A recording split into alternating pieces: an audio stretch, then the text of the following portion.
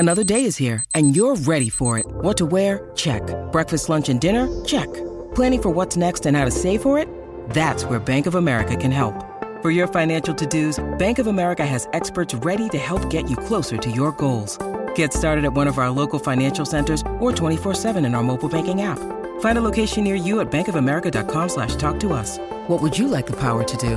Mobile banking requires downloading the app and is only available for select devices. Message and data rates may apply. Bank of America N.A., member FDIC. One thing I've learned from this podcast is that everybody feels left out in some way. And that on its own is a universal experience that has nothing to do with race and it has nothing to do with gender. Yeah. And I think that's what's been surprising to me, because I always thought that in those moments I felt that way because I was a woman or because I was Asian or because I was shorter or because I was older, I was younger. And everyone just feels that way. It doesn't really matter what your upbringing was or what your background was. There's something about the human experience that feels lonely on one side, but also desperately wants to feel connected on the other. And we don't always have the tools or the experience to allow us to be, because our experiences have been so different. I think my name doesn't express me and who I am. I love to collect old Chinese cookbooks, and I'm looking for names that are from Chinese Americans when I look at the binding on the side. So if I had seen some Western sounding name, I'd probably been like, okay, next. You're literally judging a book by its cover. I know. But here's the thing. That's just one of the things. It's a fact of life about being mixed race, and you can't change. There's no control over it, and people are just going to have to get used to it. You can't assume anyone's identity anymore. So I think that's good.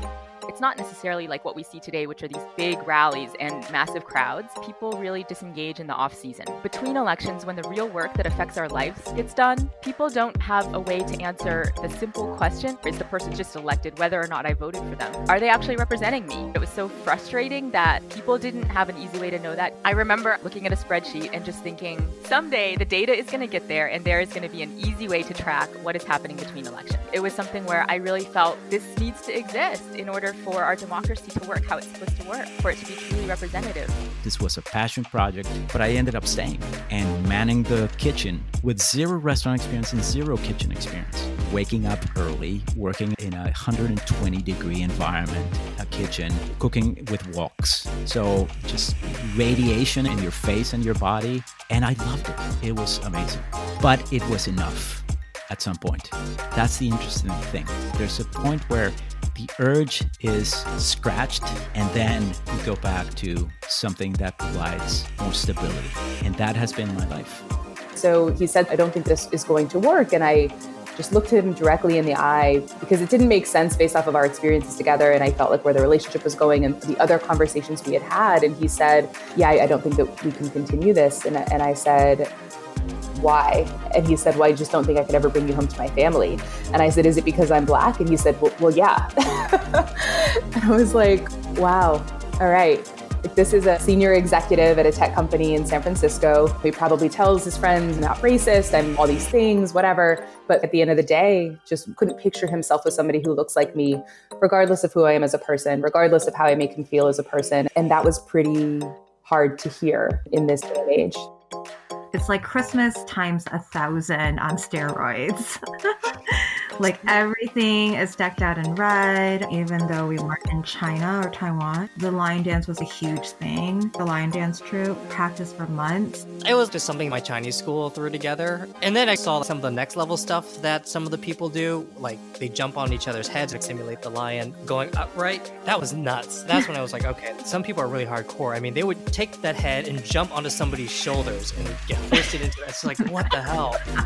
I mean, it's like some of it is really cool, but all I did was just kind of walk around.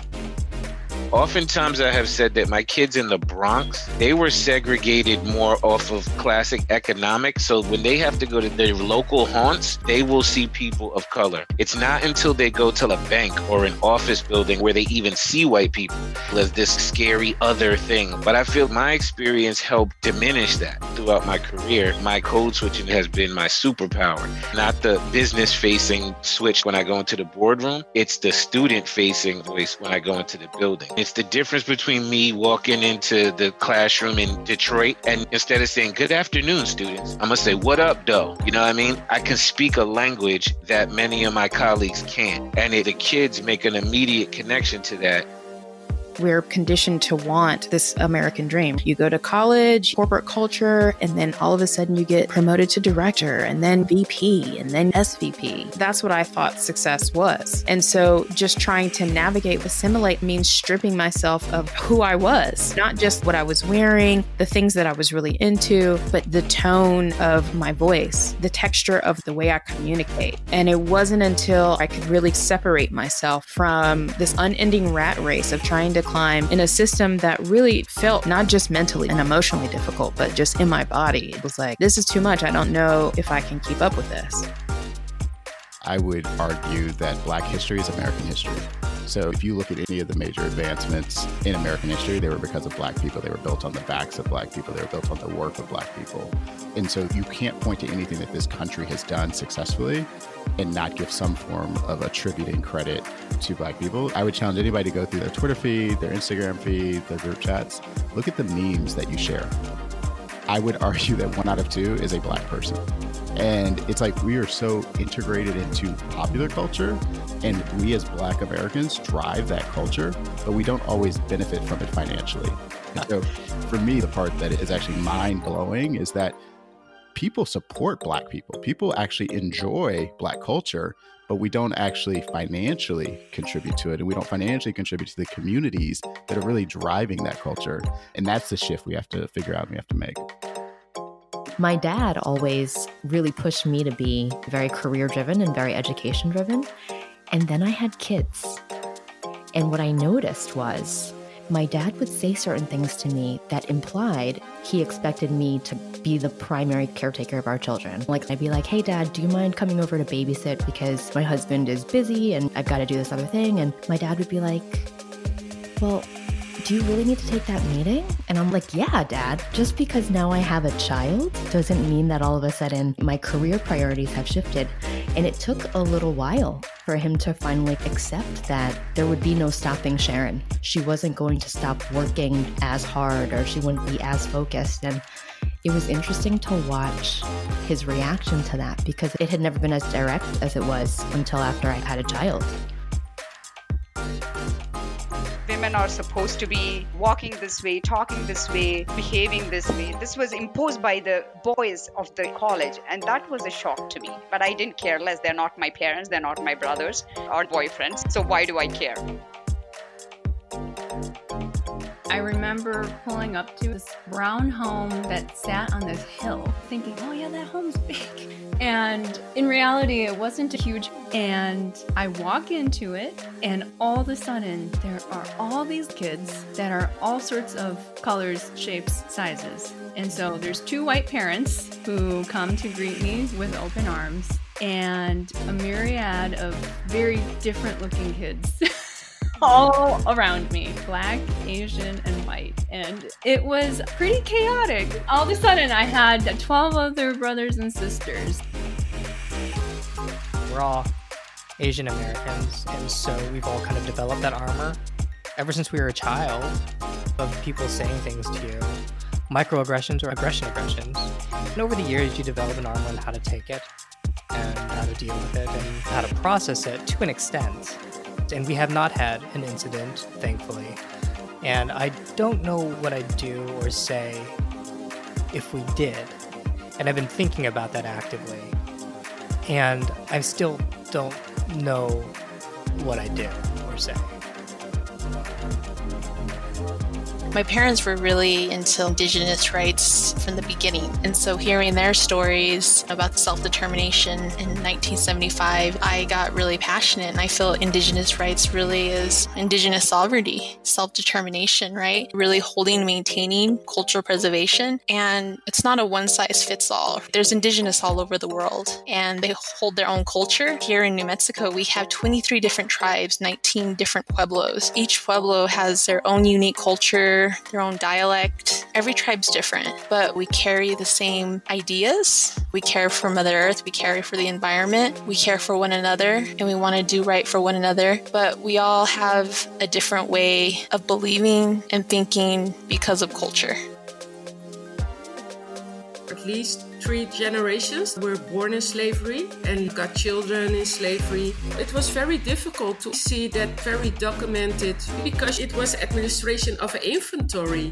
During the research, we found the name of the plantation director. And when I saw the papers with his name on it, I knew that our surname was derived from his name. So you know there's a connection to see those papers and his signature, knowing he must be an ancestor. It's a strange feeling. You don't have the feeling that you can be proud of him because he was the owner. So you have a double feeling about that. When I wrote the book, I realized that I was going to be exposing my entire family to something pretty horrific. And then I was like, okay, but it's not that this horrific situation isn't happening. I'm just the one being torn up inside out by this every day. All I'm doing is naming the pain. I'm not making something up here. I'm just saying this thing that you do when you support this virulent racist who is going to inevitably bring harm to me and my community and the grandson that you love more than anything in this world. When you do this, it breaks my heart. When I was writing that part of it, I remember saying to my husband, if I write this book, it's really going to hurt. Because if I write the truth, it's not a comfortable truth. And we finally got to this place where he was like, you're just going to have to tell your truth. And then we'll just have to deal with whatever the fallout is.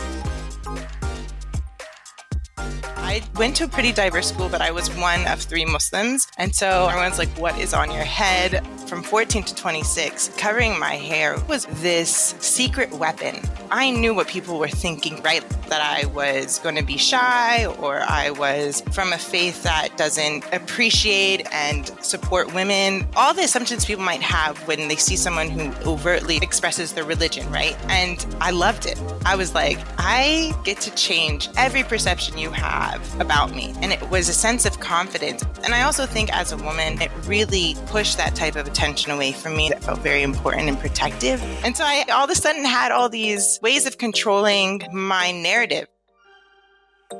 Started doing stand-up. 2001, 9/11 happens. I started doing a bunch of community activism work. There was suddenly this massive demand for Muslim speakers to just calm down scared white people. Churches, synagogues, libraries, candlelight vigil events, college campuses. I would get invited to be a speaker on Islam. Tell us why we shouldn't be scared. And it's a fucked up framing in retrospect, but obviously I understand this is a civilizational flashpoint, and arguably the dynamic between the so-called Muslim world and the so-called West are really cultural fictions. Like, when will Muslims in Europe integrate? Yeah, it's like, have you heard of Bosnia? Do you realize that the mayor of London is Muslim? There's all these cultural, legal, governmental fictions propagated. This is a big question I wonder all the time. Who controls the rhythm of that algorithm?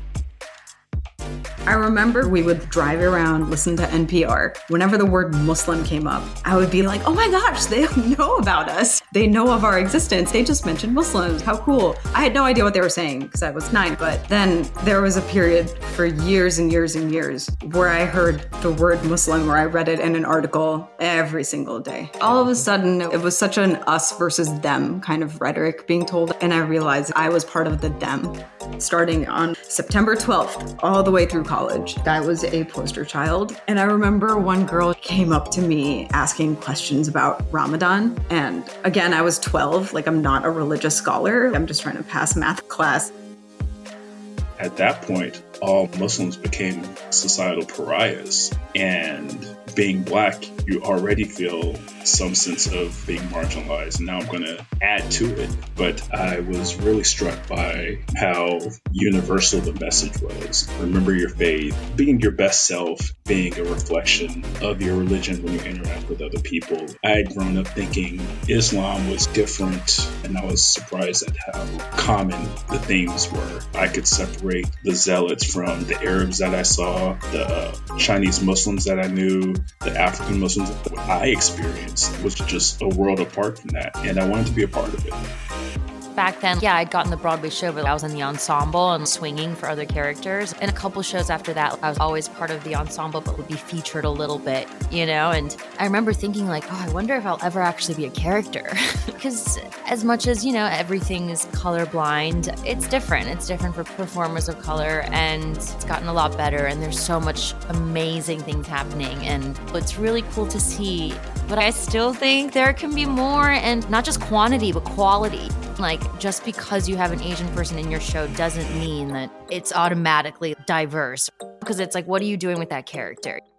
Just being immersed in the Korean family and the nuances of it kind of takes you back of like what it was to be with your family in a new environment, but also trying to fit in. There's a lot of genuine feelings I evoke from the movie. It feels familiar, but also feels new and very immersive. I definitely had a real emotional response. I was just really touched by how sweet and gentle a story it is. And it both felt like a story that was so new, because we don't unfortunately see a lot of stories about Asian Americans, but it felt like an American family story as well. You could never fit the mold. There was no way to do that because I was too young. I was a woman. There's no Asians in comedy. There's no women in comedy, really. So it was weird. But also, I could, in comedy, really embrace my oddness and the fact that I didn't fit in to make a place for myself. So that's one of the advantages of being different in comedy. Trying to fit in was just not an option because it was just too jarring for the audience to see me anyway. So I had to convince them that it was going to be okay. I think it comes down to intersectional identities and how complex it is, and not just all the different facets that make us up with the different cultures, but the intersections that they occur in. Even just the specific Asian identities like Southeast Asian, South Asian, East Asian, and how that impacts the way they carry themselves within the queer community is an area that we definitely need a lot of work in. Even just the gay community is very white dominated due to cultural trends where we have a lot of queer liberation happening in more Western countries, and our Asian countries are a little bit behind. We end up over-indexing on white perspectives, and therefore also this erasure of the nuances around respect for our elders, filial piety, that we are still struggling with figuring out how do we find space for that. I call my yaya several times a year, usually during the holidays. Our calls always follow the same structure. I say hi, he asks which one of his grandchildren is calling, he asks me if I'm at school or at home, and we finish. 3 minutes of his Chinese and my English going head to head until one of us no longer has any idea what the other is saying. But I feel overwhelmingly guilty that I can't hold a real conversation with him. Aside from a couple of basic English words, he only speaks Mandarin Chinese. You would assume that I can as well, given that both of my parents also speak it, but you'd be wrong. When I was 9, 10, I got to meet all my American cousins. Some of them didn't speak Korean at all. I didn't speak English. Suddenly, this world opens up. You meet people related to you, live in a completely different life. And I just remember the energy, some openness, kind of free to be. That gave me a taste. And so we started having conversations as a family. What could that mean? If this is what you want, let's try it. So we picked up everything, left everything behind, and moved from Korea to Canada.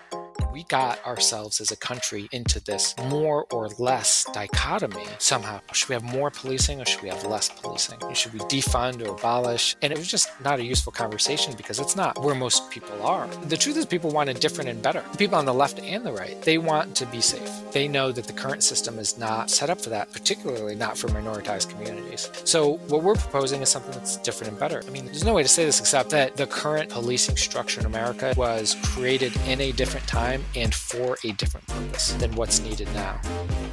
To this day, people still make the very same jokes that I heard when I was 5 years old. I mean, it was particularly a difficult name because I was growing up in a time and a place where it was just not tolerated to be so different and then to insist on being so different. At the same time, I was getting so many mixed messages. People would make fun of my name and then tell me in the next moment, but you should keep your name forever. It's a great name. And I would think, you're actually just lying to me right now because you don't want that name. But you think that I should keep this name because somebody else gave it to me. And it made me think about how our sense of identity really gets mixed up in names that other people give to us.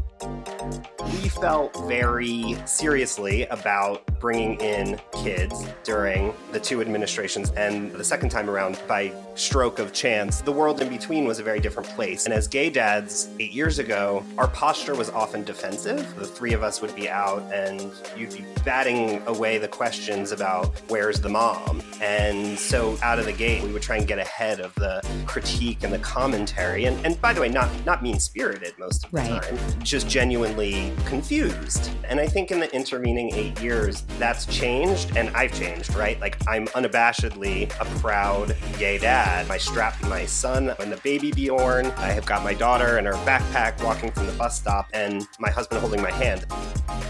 As a man, you realize, holy cow, I could really be a rebel without a cause. And it wasn't long when I started looking at my dad differently, directly after that realization. When that epiphany came, I'm like, wow, he stayed in hard. Like, he stayed in the pocket, right? And now, like, I'm someone with, like, a lot of options in the way that I've chosen to live my life and the way that God has blessed it. That, like, I'm like, wow, what is it that you gain from going where the suffering is? What is it that you gain by taking on a large amount of responsibility? And how does that affect your personal development and development of your society and the people around you? My parents had music parties in the house growing up. I would listen to music through my mother's womb, and we used to have so many people in our house all the time. It's a very Indian thing, right? People would just turn up at your door. They don't even call. And yeah, it was great. It was very normal to have tons of people in our home, and people would bring their harmoniums and just come and sing and play. And actually, some of the great musicians would be in my home growing up. And so just music was all around me ever since I was young. It's just part of the backdrop of life. I would argue our show is an American podcast. I feel that in my bones, America is going to become a mosaic, a melting pot, a bowl of chili. But even though I've been in these conversations with all different types of people, majority, minority, male, female, white, black, brown, all sorts of colors, and yet because we look the way we look, we're seen as an Asian podcast. And I think that ties into everything we're talking about right now. As much as fundamentally and philosophically, I agree we're an American podcast because that is the foundation of this country, people will put you into a category based on how you look. Companies need to have a reckoning with this concept of performative allyship. All they're trying to do is this virtue signaling. If you don't want to do this out of the goodwill of your heart, and if you just don't want to donate, then don't be an ally. Don't be an ally. It's okay. Some of this is really just a way for their businesses to continue, because otherwise, they're not going to make any money. You just don't go in and say, oh, now I know this, I am now an anti-racist physician, or that I will not discriminate against another gay person ever. Because there's so much about how we look at race, how we look at sexuality, how we look at people who are not cisgendered white males because of how we're acculturated through society that it has to become a deliberate practice. And so while we can teach a lot of the basics in medical school and a residency, what we really are thinking about is getting physicians to critically think about how do they actually have mindful practice associated with gender, and really getting people to understand that the reason you have to be deliberate in your practice is because if you're not careful, you end up relying back on stereotypes. Because the stereotypes, they're shortcuts, but they're shortcuts that lead to bad care. Growing up in a small town, I didn't really think of rock and roll as like a white space or anything. There's a niche for telling these stories around the time I grew up that's not really being filled on YouTube. Rock and roll is so far-reaching that it can unite people who may be politically divided or whatever, but they can form a great community over their love of music or art or whatever. What's been great about my channel is I don't try to take sides. I've covered some pretty controversial topics, but I try to just tell the story and let people decide for themselves. I still carry within me the little girl who lived in Boiling Springs. Someone who is often scared, often wanting to disappear, and hungry. I never left that little girl behind. I carry her with me, and part of that is what made me want to be a writer, because I thought it would be something that you could escape into, sort of hibernate. And that's why a lot of girls don't get into comics. And that's why it's so refreshing to see Kamala Khan. She's nerdy, she's geeky, she loves her family, she loves her friends. She's just trying to do her thing and pass math class. And yeah, it was just all very relatable. One of the things that actually bother me is her rogues gallery. What do you mean by her rogues gallery? Super villains. Maybe her main villain is time management. It's really, or just like balancing family expectations. Who knows? Let's just be real. As people of color, there are certain things our Caucasian brothers and sisters can get away with that we cannot. That meant all the disrespect, all the harassment. I had to calculate my responses because I knew the playing field was not even. And this is no judgment. I love my Caucasian brothers and sisters in this game, but the game is just kind of different in almost any industry. Whether you're an architect or a comedian, it doesn't matter. It's that need to control your responses. It's almost like you're not allowed to have a normal range of emotions, because if you do, then you're the angry black woman or the sassy Latin woman. And so there's always a need for that, unfortunately, for people of color until the perception of who we are changes. If it's lonely at the top, it gets lonely a lot faster when you're a woman.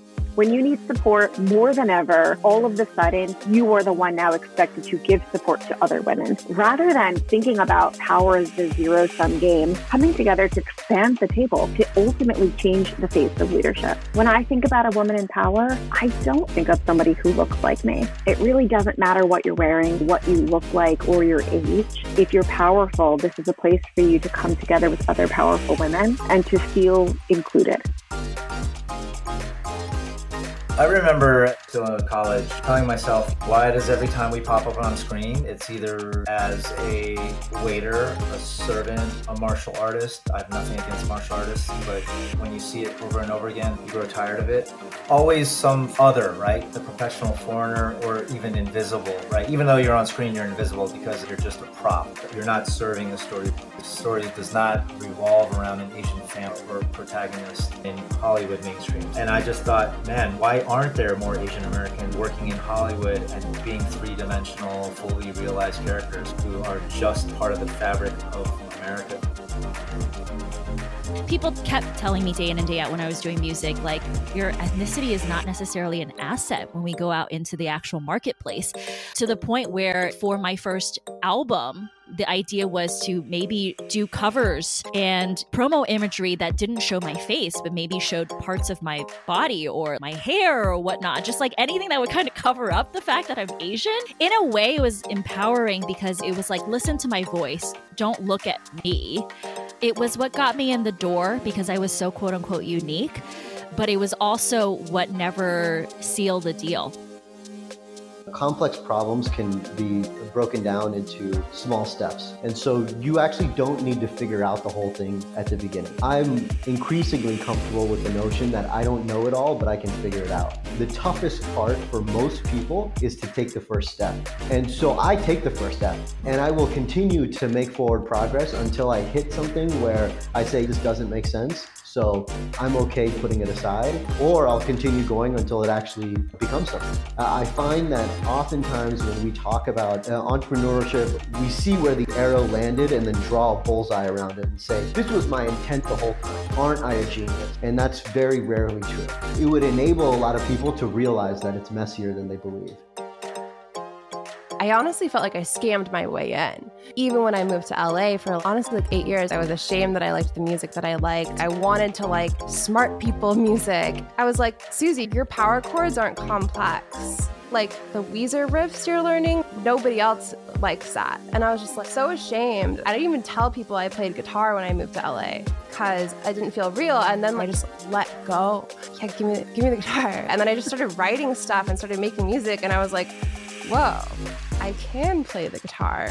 I've owned it more. Like I'm like really proud of it and really happy on the music that I grew up on. My friends who know me know that I really have a hard time waking up. So getting up a couple to 3 times a night to feed your kid, I'm amazed you can do it, but you can do it when it's your kid. It's an evolutionary advantage that babies are cute because right? Because if any other person would wake you up that often in the night, you'd be upset. But it's your adorable baby, so you're like, all right, I can't stay mad at you. Like, I've never been great with emotions. I did not know that you could love someone this fully. It's amazing. When the Rodney King story broke, the host of the show says we should talk to the cops' parish priests and see if they could give us character portraits of these cops. And I said, I think we should be talking to Rodney King's kindergarten teacher, because the kindergarten teacher is as relevant as these cops' priests. There was silence in the room, and the executive producer said, okay, noted. What stories do you think we should be doing? Then I pull my papers back and I start going through them. And that meeting ends, and I walked into the ladies' room and I just collapsed. Like, it just took all the courage I had. It's my first big journalism job, and I was speaking up and telling them they were wrong. And that's when I realized I was going to stick with this career and it was going to work out.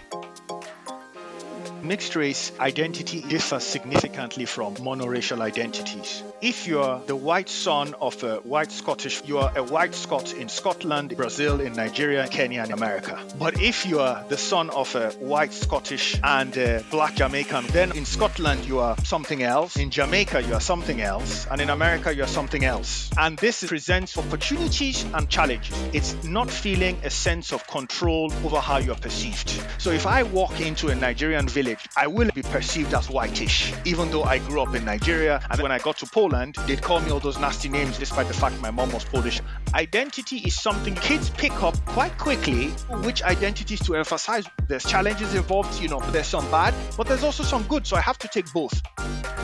Robin, from a queer perspective and in the world of queer comic nerds, has been coded queer since the beginning. Way back when, in the bad old days when you weren't even allowed to say gay, queer people were still reading comics, still loving them and enjoying them. They just couldn't see themselves in the comics. So they were kind of reading themselves into it. So why would you change Robin to bisexual when he's dated women? Well, it sort of was a no-brainer. It happens to a lot of bisexual people like me, who you kind of go along and society is kind of telling you all kinds of straight stuff, and then you suddenly go, I have an attraction that's a little bit different. And to me, it just seemed like a natural character development rather than a retconning or someone turning somebody gay.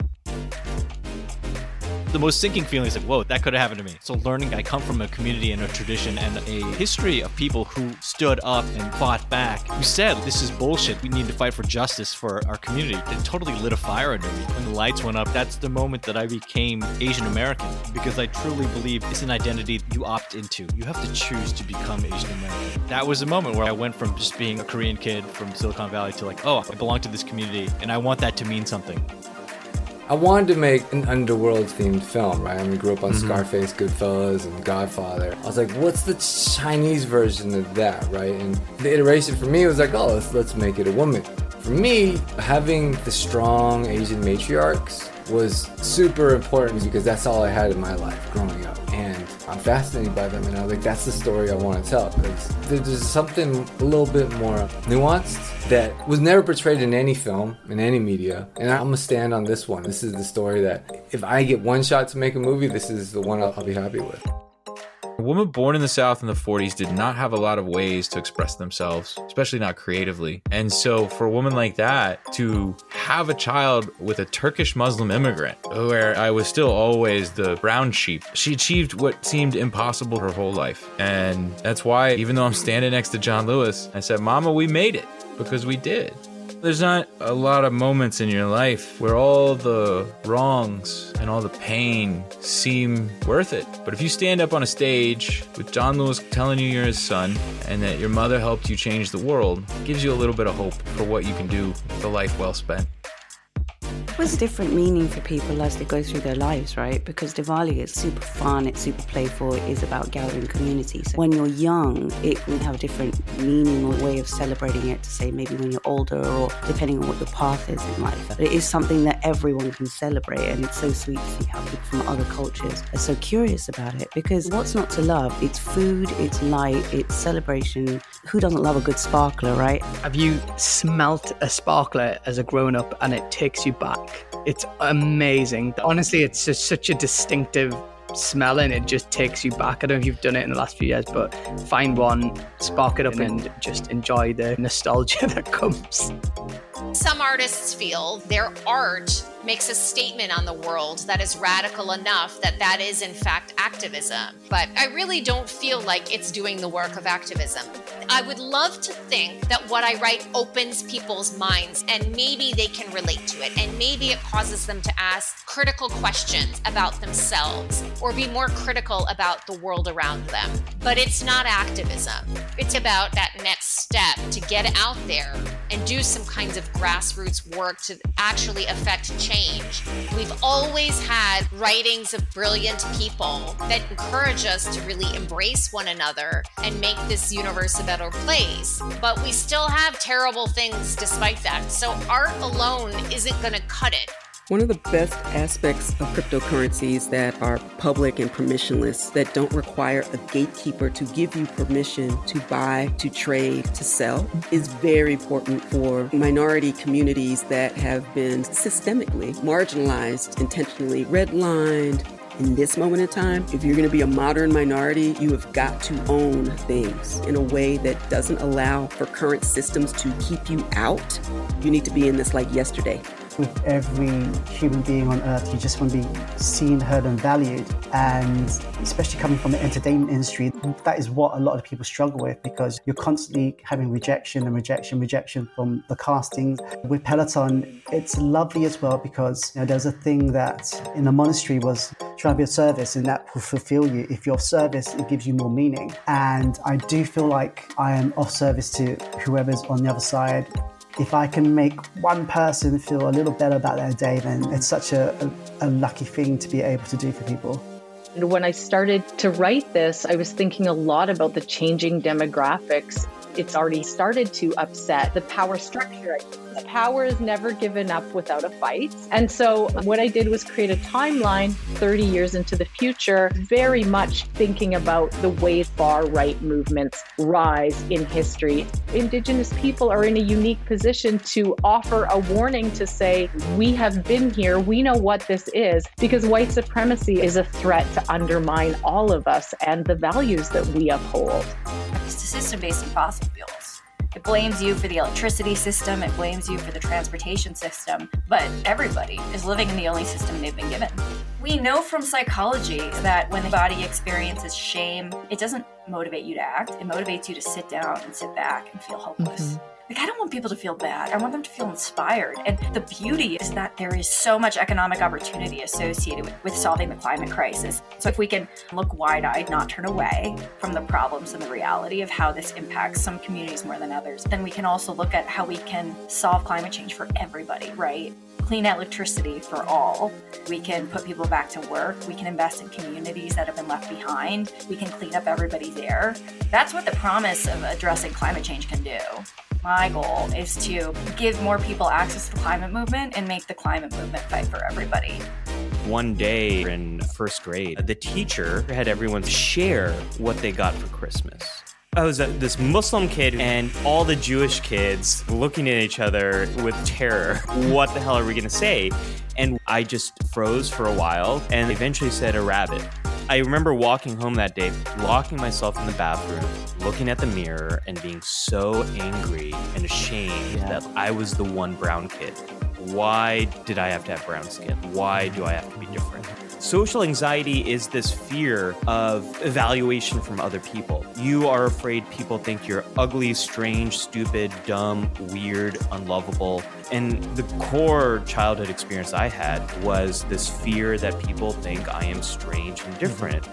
You can't expect to do better unless you know better. It is impossible to understand your present unless you know how you got here. It's about building empathy, understanding who we are as Americans collectively, because it's just necessary to understanding one another.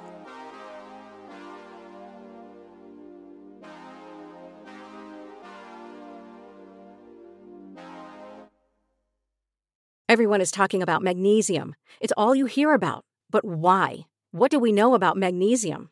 Well, magnesium is the #1 mineral that 75% of Americans are deficient in. If you are a woman over 35, magnesium will help you rediscover balance, energy, and vitality. Magnesium supports more than 300 enzymatic reactions in your body, including those involved in hormonal balance. From functional medicine doctors to mental well-being and female hormone experts, we all know that magnesium is the one mineral to improve all aspects of well-being and health. But which one?